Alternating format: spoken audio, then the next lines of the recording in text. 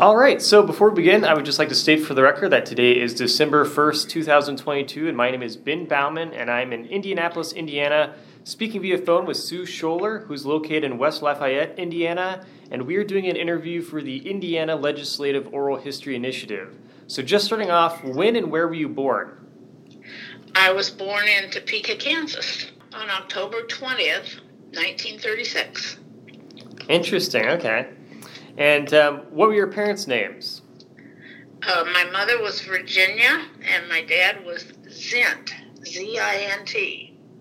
Actually was Zinta, but he got enrolled in a class for girls in high school, so he dropped the A. Okay. And when did your family first move to Indiana? Chuck and I moved here when he was at Purdue doing a master's when we got married, and so we came here then left for a while and came back to do a PhD when he was doing a PhD at Purdue. Oh, okay. And that was, I think, 1960. So did you grow up? Came back. Did you grow up in Kansas then, or? Yes. Okay. Yes. Yeah. Lived in Topeka, and then when I was 12, moved to the Kansas City area. Okay. Graduated from high school in Orono, Maine, because my dad was on a bridge job. Oh, wow. But then came back to Kansas State, and that's where I met Chuck. Got it. And what were your parents' occupations then? My mother taught, early in her life, but then was just a volunteer and homemaker.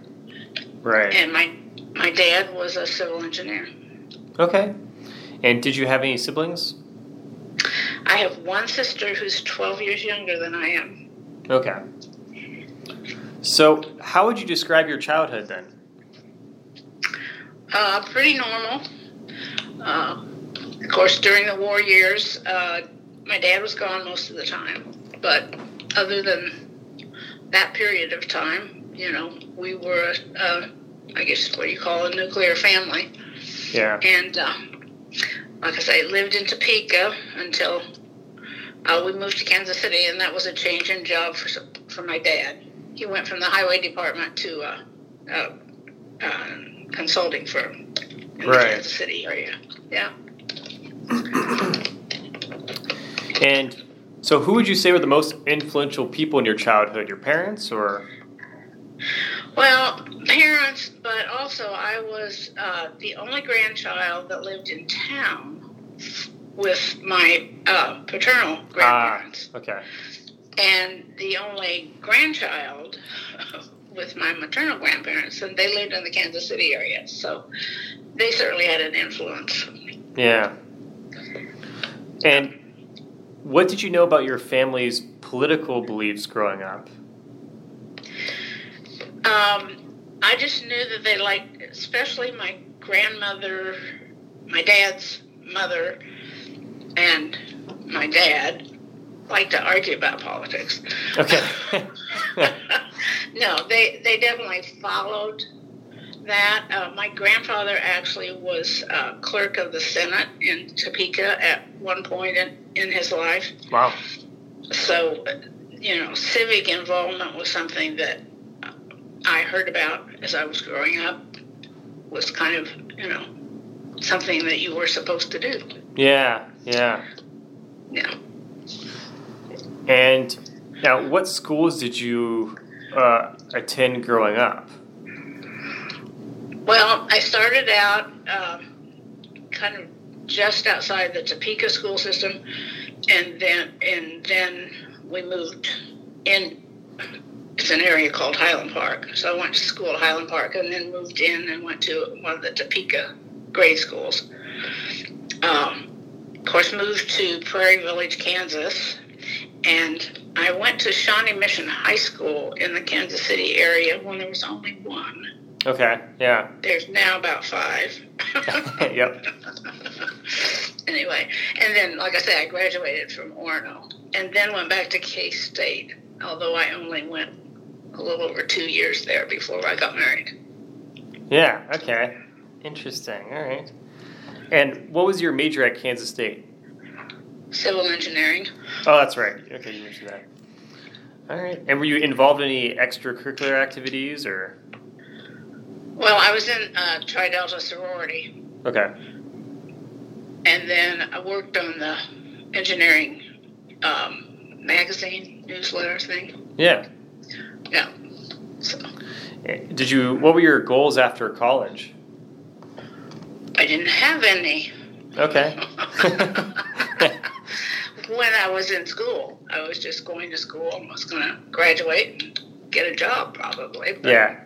Got married instead. Okay, sure. So, yeah. When did you start getting interested in politics?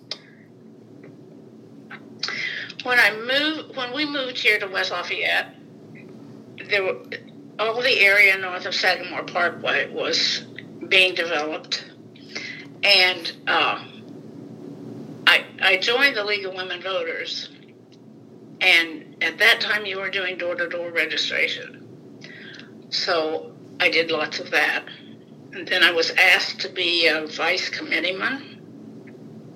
And so that's how I kind of got involved with the party. Okay. And how did your politics align with your parents? I think it was pretty similar. Okay. Yeah. Certainly was influenced by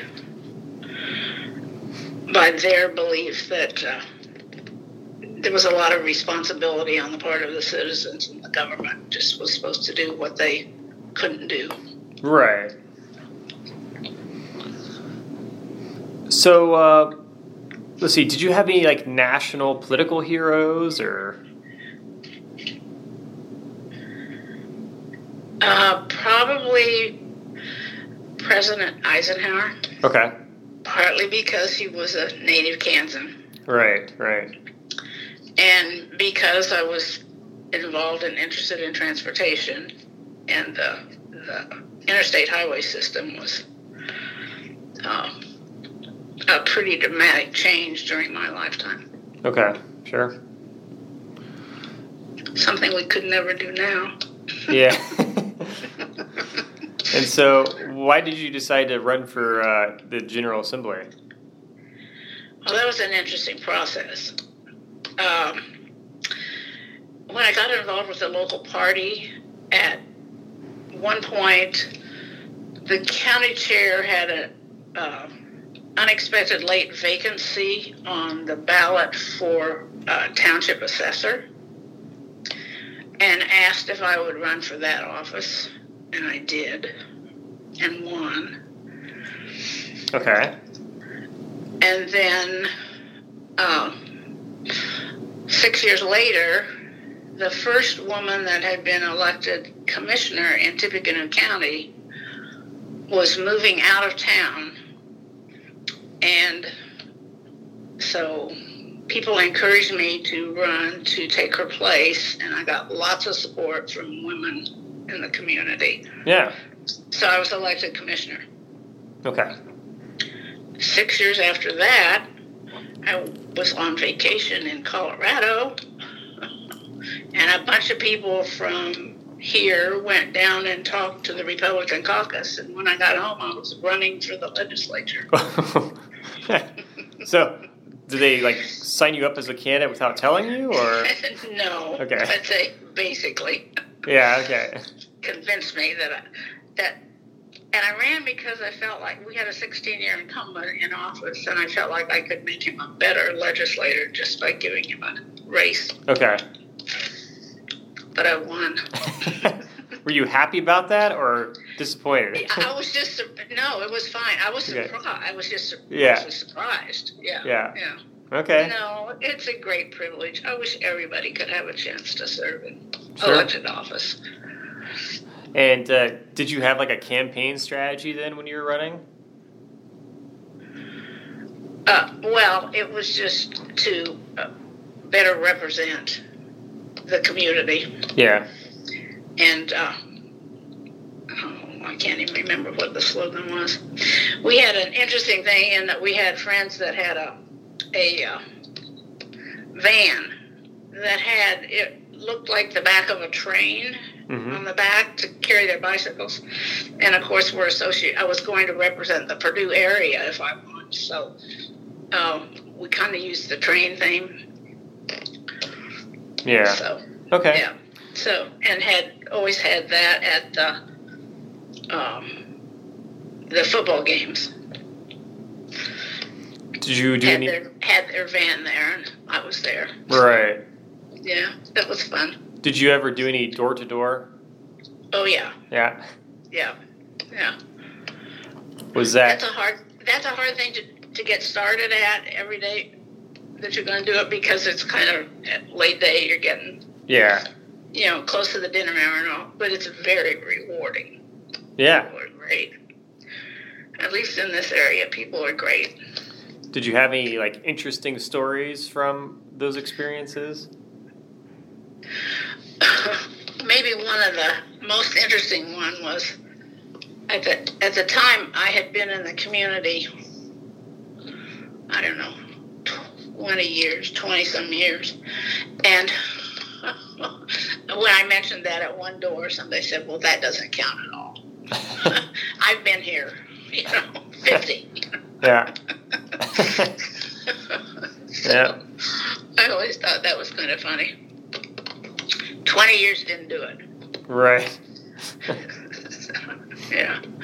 Actually, the theme I kind of worked with was the fact that I had been a wife, a mother, and a community volunteer, which is what I did, for a number of years prior to being asked to run for assessor. Right. And that was the best background you could have for being a representative. Yeah. Now, did you change your campaign strategies at all for future elections, or? No. Okay. No. The fellow that was my campaign manager through most of my elections would tell you that what I was in campaigning was disgustingly positive. That's funny. Well, I just didn't see any reason to be negative. Right. And I was fortunate. This area that I represented has a very high level of education. Okay. And so all you needed to do was tell people honestly what was going on. And the fact that a lot of folks in the community understood budgeting and the budget process because of Purdue, that's just what I did. They didn't always agree with me, but I got a straight answer. Sure. I knew it would do no good to try to spin things in this area. Yeah, okay. There you go. Yeah. What did you think of like the election process? Did it seem pretty straightforward, or is it? Yes, you have to make an effort to get people registered, and I think it's kind of too bad that the door-to-door registration isn't done more. Okay. Because it gave you a chance to talk to people and, try to get them encouraged. Yeah. And this was even before I was running for office. When I first started doing registration, I wasn't registering for Republicans or Democrats or anybody. I was just getting people registered because it was a new area. Sure. Didn't make any difference. And it's true today in Indiana, you don't register for a party. Yeah. That part I think is good. Right. And what were you thinking when you walked into the State House for your first day in office? It's very awe-inspiring. Yeah. To know that you're there where important decisions are made that affect everybody. Sure. And that a lot of people have gone ahead of you. Yep. Did you feel like you were prepared for the legislative process? Much more so than I would have been had I not been a county commissioner. Okay. Yeah, some of my fellow freshmen kind of struggled with things that didn't cause me as much grief or consternation because of, having made decisions for a number of years that had sort of the same effect locally. Yeah. Do you remember the first bill that you sponsored or authored? Yeah, it didn't go anywhere. Okay. What was it? A redistricting bill. Interesting. And what did that do? Or what would have it done? It kind of followed the Iowa system at the time. Mm-hmm. I can't remember for sure, but I think it probably nested a couple of representative districts in a Senate district. Okay. Which the senators don't like at all. Yeah. Anyway, and I've worked with redistricting up until the last few years when it became so political, and I just couldn't do it anymore. Interesting. So has it become like much more of a partisan process over time then? It's people want it to be a partisan process. Okay. That's not what they say, but that's what they want to do. Okay. And of course, I'm a Republican, and the driving force on redistricting here in our local area became Democratic. And I just got to the place where I was tired of standing alone. Yeah. And so I may get back to working with that if it ever changes a little bit. Okay. Yeah. Interesting. All right. Yeah.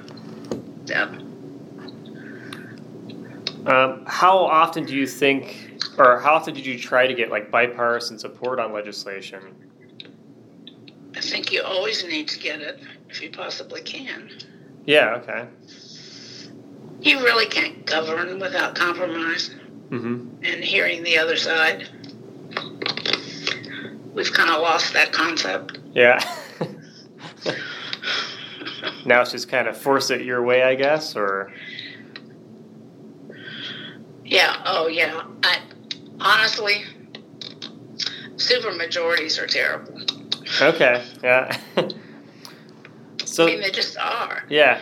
If you have, the whole time I was there, we were in the 50s one way or the other in the majority. Mm-hmm. And then you have to get everybody together. They have to come to a consensus. Right. Or you can't pass legislation. True, yeah. Yeah. So you can't have factions wanting to do something that most people don't want to do and get any traction. Right. So why do you think there is a supermajority then after you left? Why do you think that happened? I don't know how much of it could have been influenced by maps. Okay. But I do know that they have tried to make the maps simpler, not look so crazy. Mm-hmm. And in doing so, because Indiana has been predominantly a Republican state, you got Republican people coming into office everywhere. Okay. Yeah. Interesting. I'm not sure that you can get, and until, the demographics completely change, I'm not sure you could get Democrat majorities without doing some gerrymandering. Okay. To give them an opportunity Right. to get enough of their voters within a district. Yeah. Yeah. What would you say was the atmosphere like between Democrats and Republicans when you served? Well, we have a retired legislators group, and we had gotten together in the last few months. And as I was getting out of my car in the parking lot, Chet Dobus was getting out of his car, and he said, "Sue, we used to argue, but we went to dinner at the end." Yeah. That's funny. Yeah, there was a lot more camaraderie, and I'm not sure how much of that is left. Okay. Because that does not ever get reported. Yeah. The figures are, way up above 90% of legislation is bipartisan. Right. The only thing the public hears about are the controversial issues that are being dealt with. Yeah. True. So I'm sure there's still some really good friendships across the aisle and people that work together. Okay. So do you think then that politics has changed much from when you served, or do you think it's mostly just overblown? I think politics has changed, but I still say it is a reflection of society. Okay. It's become so divided, you either win or you lose. And like I say, you can't govern without compromise. Right. It's not possible. Yeah. Okay. What would you say were the differences between the House and Senate when you served?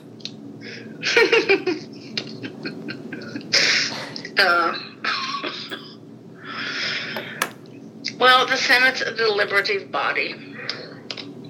Sometimes they deliberate themselves into inaction. Okay. A comment I made to a senator, and that got me thrown out of leadership meetings. Oh, no. At the time. Wow. But it was true. I was very fortunate in the leadership because Paul Manweller pulled Jeff Linder and myself kind of into leadership, or, prepping for leadership in our second terms, which I'm sure gave him an awful lot of grief because it was still basically a seniority system. Mm-hmm. Okay. So how influential would you say then party leadership was? Oh, very much so. Okay. Yeah. Do you think someone could go against party leadership without getting punished for it? Depending on what it was you were trying to do, if there was support and if it was something that wasn't going to throw the main agenda off, yeah, I don't think you'd be particularly punished for doing something that, people weren't really interested in at the leadership level. Okay. But to try to go against the overall direction that you were trying to go would probably cause you to be sort of left out. Yeah.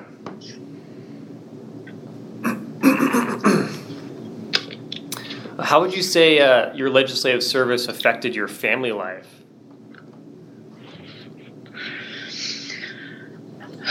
I think I was fortunate. My parents had moved back here when they both retired. So by the time I got into the legislature and was gone, they were around if the kids needed something, and the kids were, primarily gone anyway because they were in college. So Chuck was very good about putting up with my schedule, and he at the time was traveling around the state in his work too, so okay, we adapted. Yeah. Yeah. Yep. Yeah. That's all you can do, I guess. And he learned to cook. Oh, there you go. Yeah. So he became a pretty good cook. That helps. Yeah. I keep telling him, that was a good thing. Keep it up. Yeah. Yeah.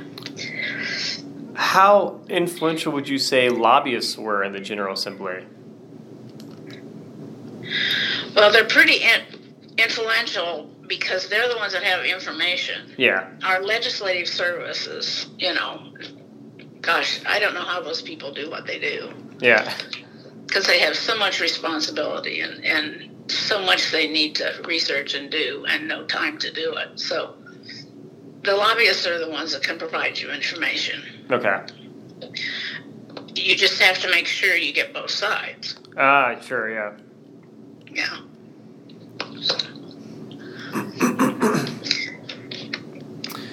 Do you think... go ahead. I was going to say, and by and large, we have, at least when I was in the legislature, and I don't know that it's changed at all, we had really good lobbyists. They didn't try to pull stuff over on you. Okay. Yeah. They would work with you and help you. Yeah, okay, good. Do you think, campaign donations or gifts had any influence on politicians when you served, or? Oh, I'm sure. It's different for each individual. Yeah. I'm sure some people paid more attention to that than others. My example is the first time I ran, the Chamber of Commerce probably contributed the most to my campaign. The first vote I cast on the floor, the first time I spoke on the floor, was in favor of including some things in health insurance, which, of course, they were opposed to.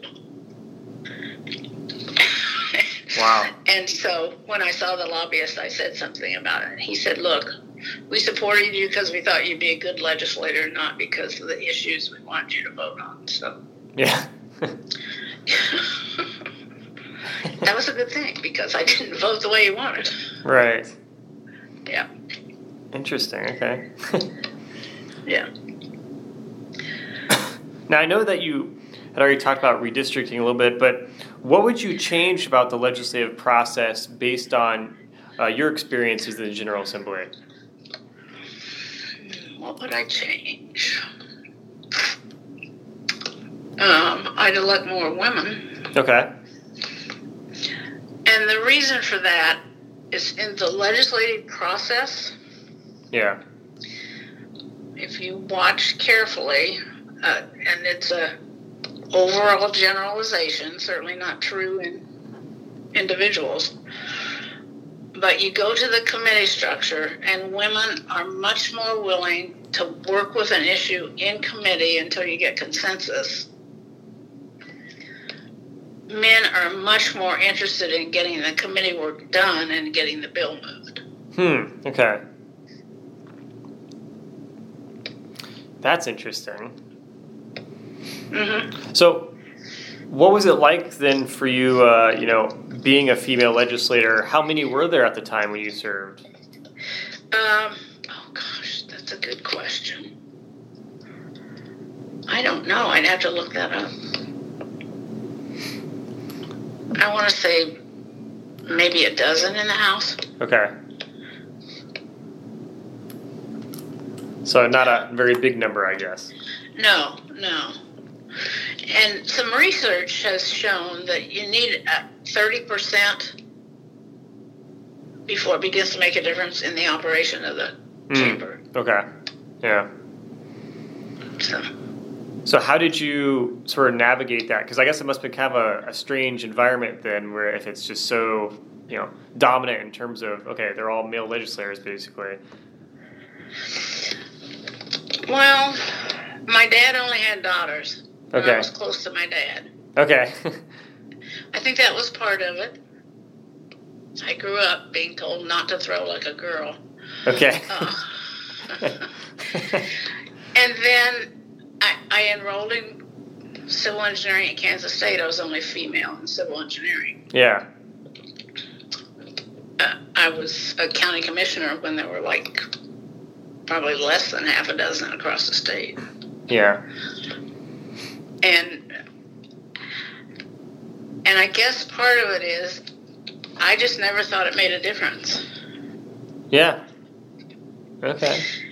And that was really brought home to me because when I was pulled into leadership, one of the other women legislators said, well, it won't make any difference because they won't tell you about the meetings. And I said, well, if I just show up, there isn't much they can do about it. Yeah, true. And her comment was, oh, my mother taught me not to do things like that. Okay. You know. Yeah. And I think I had just learned that you just show up and assume that you're an equal partner, and a lot of times you are. Yeah. So that's interesting then. I mean, why do you think there were not as many female legislators? Do you think women were less interested in running, or? Well, by and large, women did not have the same encouragement to do things like that. Yeah. For one thing, at the time I started out, women were not in career paths to a great extent, like most young men were. Mm-hmm. And along with that, a lot of the men, particularly in some professions, would be encouraged to get involved and to do something like run for an office. Right. So we realized there was not a pipeline. That's part of the reason the Lugar series was created. Okay. The other thing is, it's hard for women to go out and ask for money. Yeah. Okay. That's not our nature. Yeah. Interesting. All right. Well, let's see, shifting gears a little bit, what would you say were the most controversial legislative issues during your service?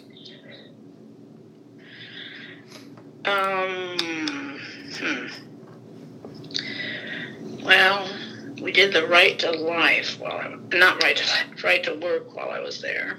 Okay. Which filled the State House,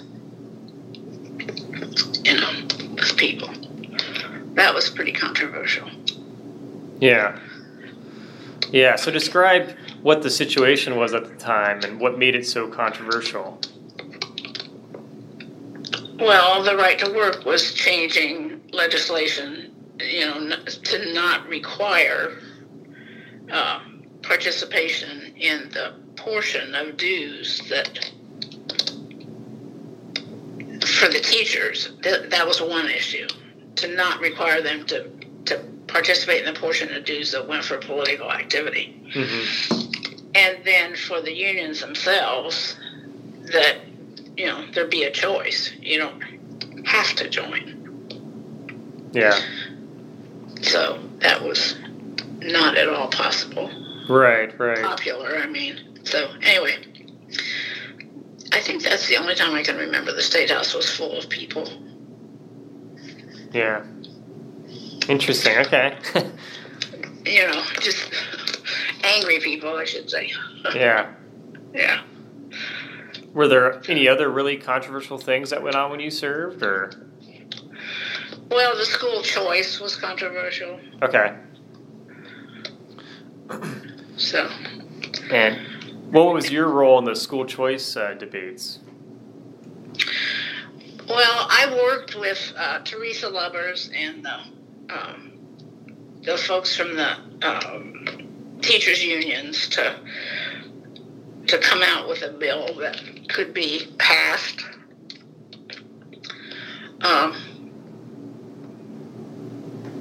Okay. Because I'm a supporter of public schools, so I didn't want the school choice to be non-public. Okay. So that's how we came to having sponsors and making them public. So. Okay, sure.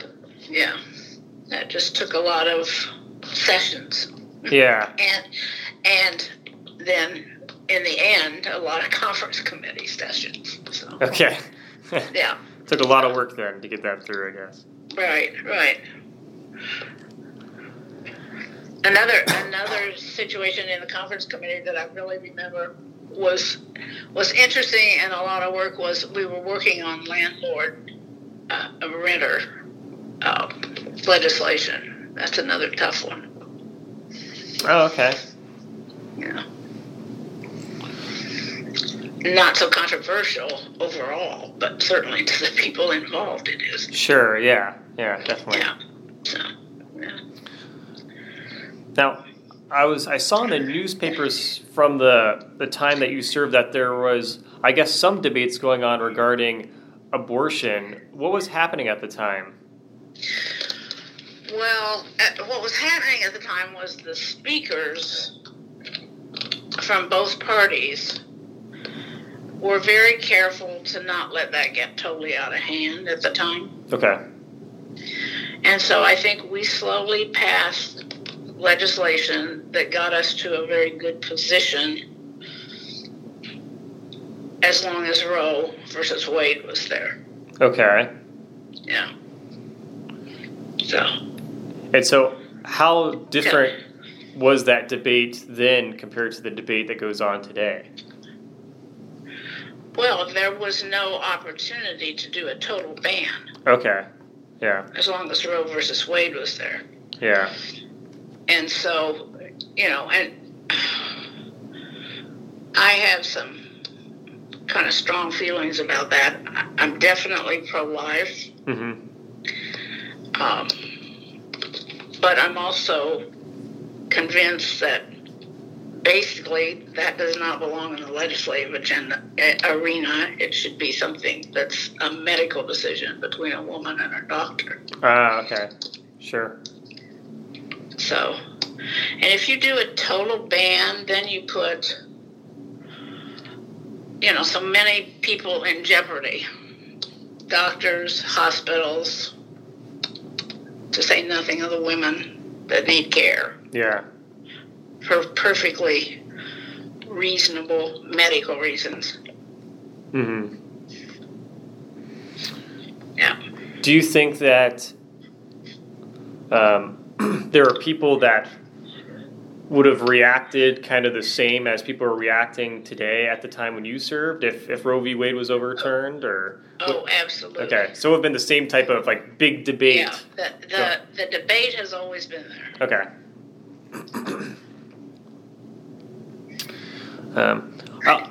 I also saw another piece of education legislation that was going on when you served was about full day kindergarten. Do you remember anything about that? Oh yeah, yes. Yeah. I know there was a big effort for that. The problem was the cost. Okay. I shouldn't say that. I know there's a lot of people in Indiana that are uncomfortable with people other than parents teaching children. Okay. But it's the children that don't have kindergarten and are put at a disadvantage because the support at home is not the same as most of those parents that don't want other people teaching their children are working with their children. We have a lot of kids that have parents that have absolutely no interest in them. Yeah. And those kids need kindergarten. Those kids need preschool, particularly today. Right. So, but the cost was always the biggest barrier. Okay. That's not cheap. Now, when and why did you decide to eventually leave the General Assembly? Well, Chuck had kind of retired about 2 or 3 years earlier, and I think he finally was getting a little tired of living on my schedule, which was basically Brian Bosma's schedule. Okay. Yeah. Because I was the assistant leader at that time. So, and the fact that I did not work outside the home or outside the legislature and lived fairly close meant that I was more involved in things in Indianapolis than a lot of legislators are or need to be. So, oh, really? Okay. Yeah, made a difference. So. Yeah. And you talk about the kindergarten. One of the most interesting things I participated in was the education roundtable that Frank O'Bannon put together. See, when I went to the legislature, you didn't come from Tippecanoe County and not serve on the education committee. Okay. And so there's a lot of people here to this day that think I was a teacher. I didn't even finish college, but I served on the education committee the whole time and was tapped to be on the education roundtable, which was a wonderful experience, because what we did was bring in, first people we brought in, I think, were the people that talked about brain development in children. Okay. And all the stakeholders were at the table.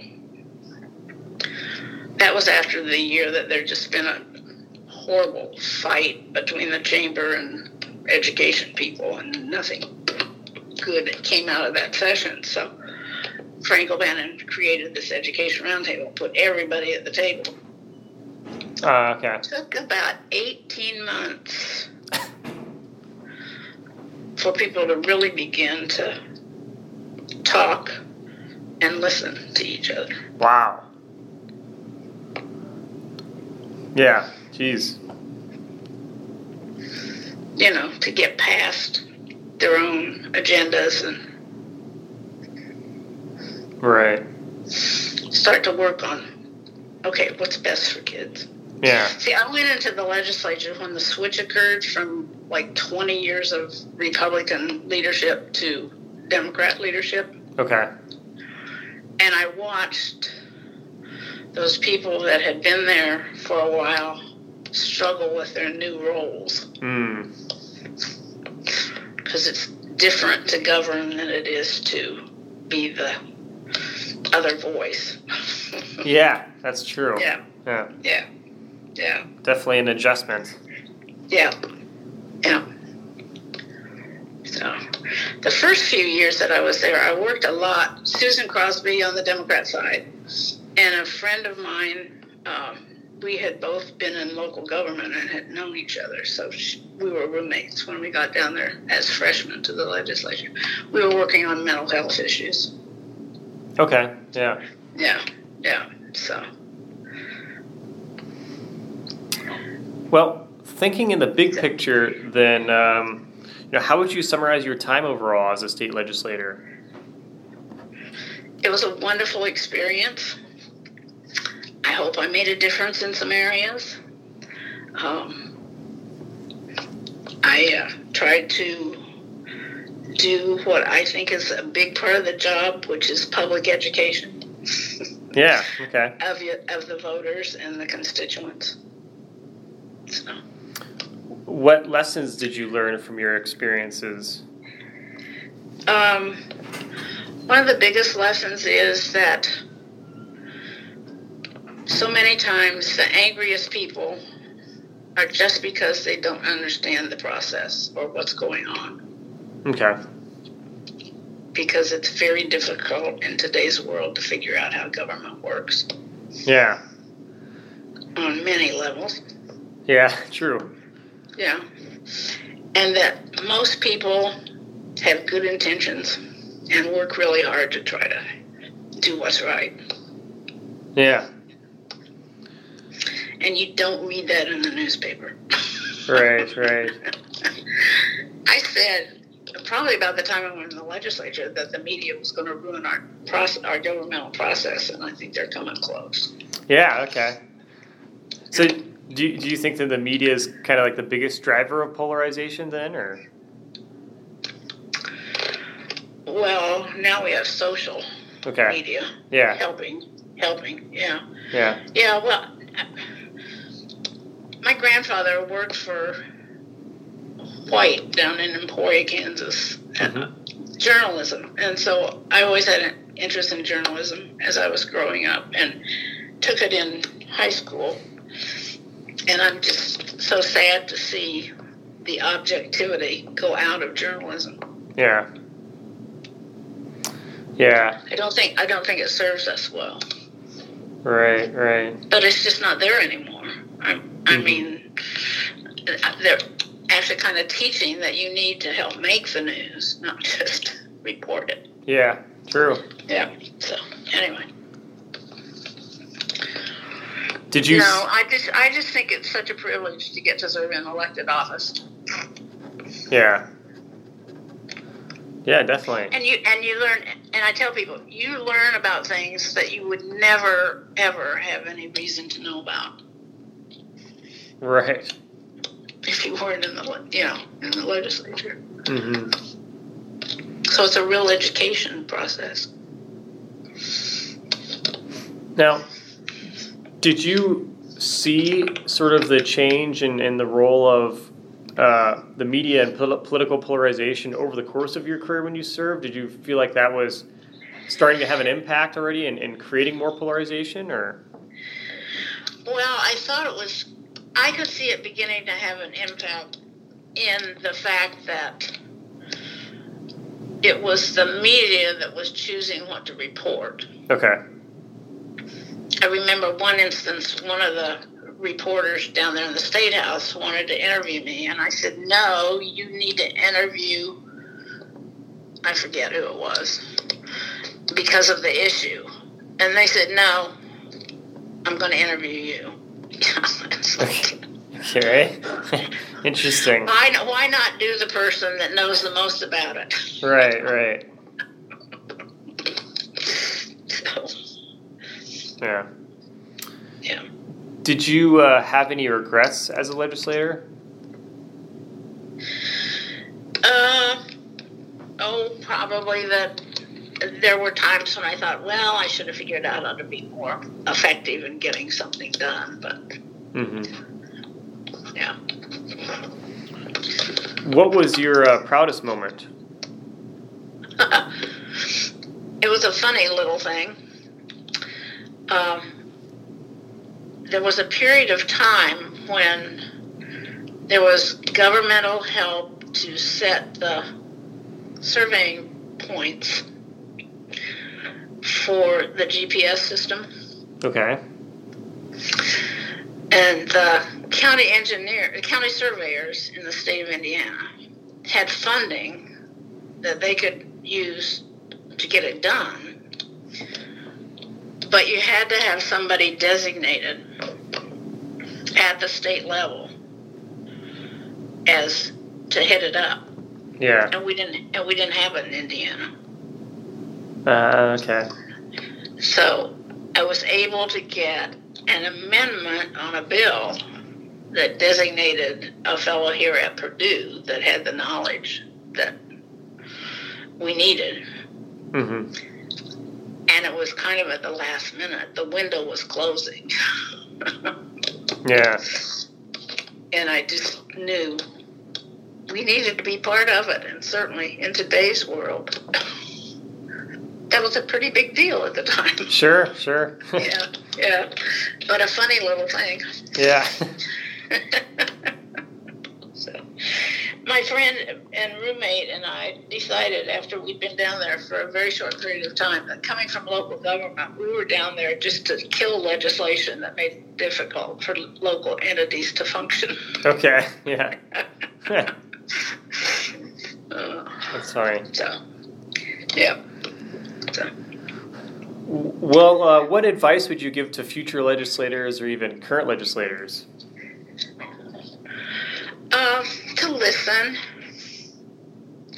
To listen to people that have different ideas. Yeah. And to always think about what the unintended consequences of the legislation might be.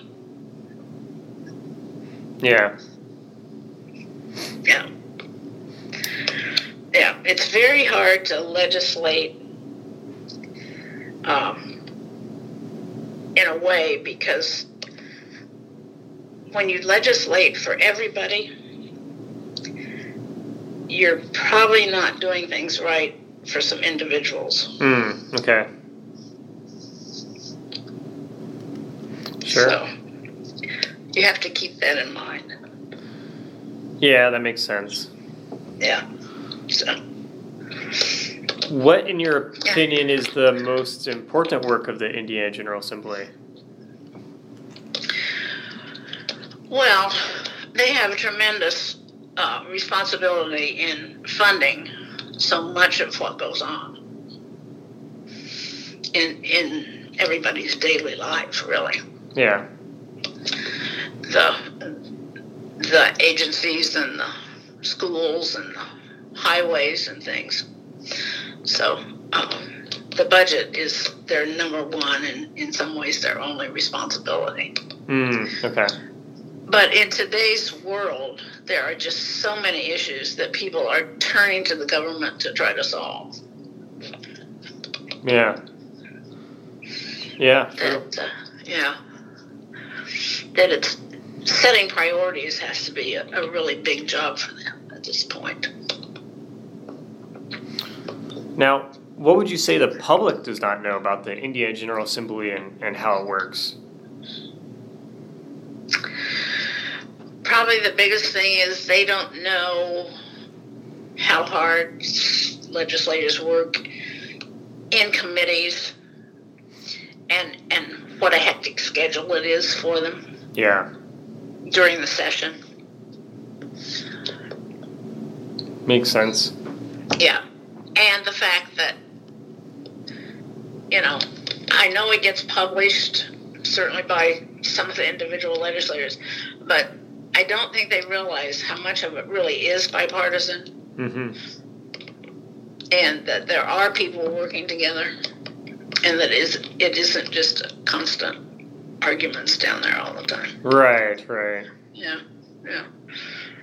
People that go, I would encourage people to go down and, sit in on a committee meeting and listen to how they work through that process. Sure. Yeah. And that's most of it. Probably for the public, it's just that they don't have time to really know how it works. Yeah. So it's just kind of this thing that happens, and all they know is what they read in the paper. Right. At least many people. Yeah. Well, how do you think the state of Indiana has changed over the course of your time in the state? Oh, it's really gone from basically an agricultural and manufacturing into much more high tech. Mm-hmm. And jobs that and part of that is the push has always been, you get more education. Well, now you need education for things that still involve the physical labor, Yeah. I remember we were talking just when we were working to try to get algebra in the curriculum earlier for some of the kids. And I was so surprised when it was one of the construction people that said, yeah, we need people that have taken calculus, Okay. Because I took calculus. I thought, oh, please don't do that. Anyway, so that's been the biggest change. Because it used to be, you could go to work in the factory and make a decent living. And there was plenty of those jobs available. Sure. When I went to the legislature, there were, I used to know the statistics, something like 49 of the counties, of our 92 counties, had less than 10% of the adult population with advanced degree, college degree. Okay. And there were only about 5 counties that met the national average. Wow. And one of the saddest things was then when, like the steel mills and the car manufacturers and those entities started computerizing and utilizing technology. We had people that didn't know how to read, that had been working and having, a fine livelihood. Right, yeah. That were suddenly thrown into a totally different situation. So, yeah. I think that's the biggest change. Yeah, that makes sense. It seems hard for people to adapt with the world. Yes, yeah. yeah, and particularly in Indiana, like I say, because it used to be you had the agriculture and the manufacturing, and more than half the population had perfectly good life and adequate resources in those areas, and that's no longer true for that large a portion of the population. Right. Yeah. So. Well, do you think the people of Indiana have changed at all? Probably not. Okay. Well, I think the younger people certainly, looking at my own grad kids, they've been exposed to so much more. Okay. And had to learn about so much more that, they've changed. Right. And they don't do things the way they used to be done. So you have a real mix. And I think they have some different goals. It's interesting. When I was in the legislature, I saw the effects of not having good civics in the schools. Okay, sure. When teachers started writing to me about federal issues.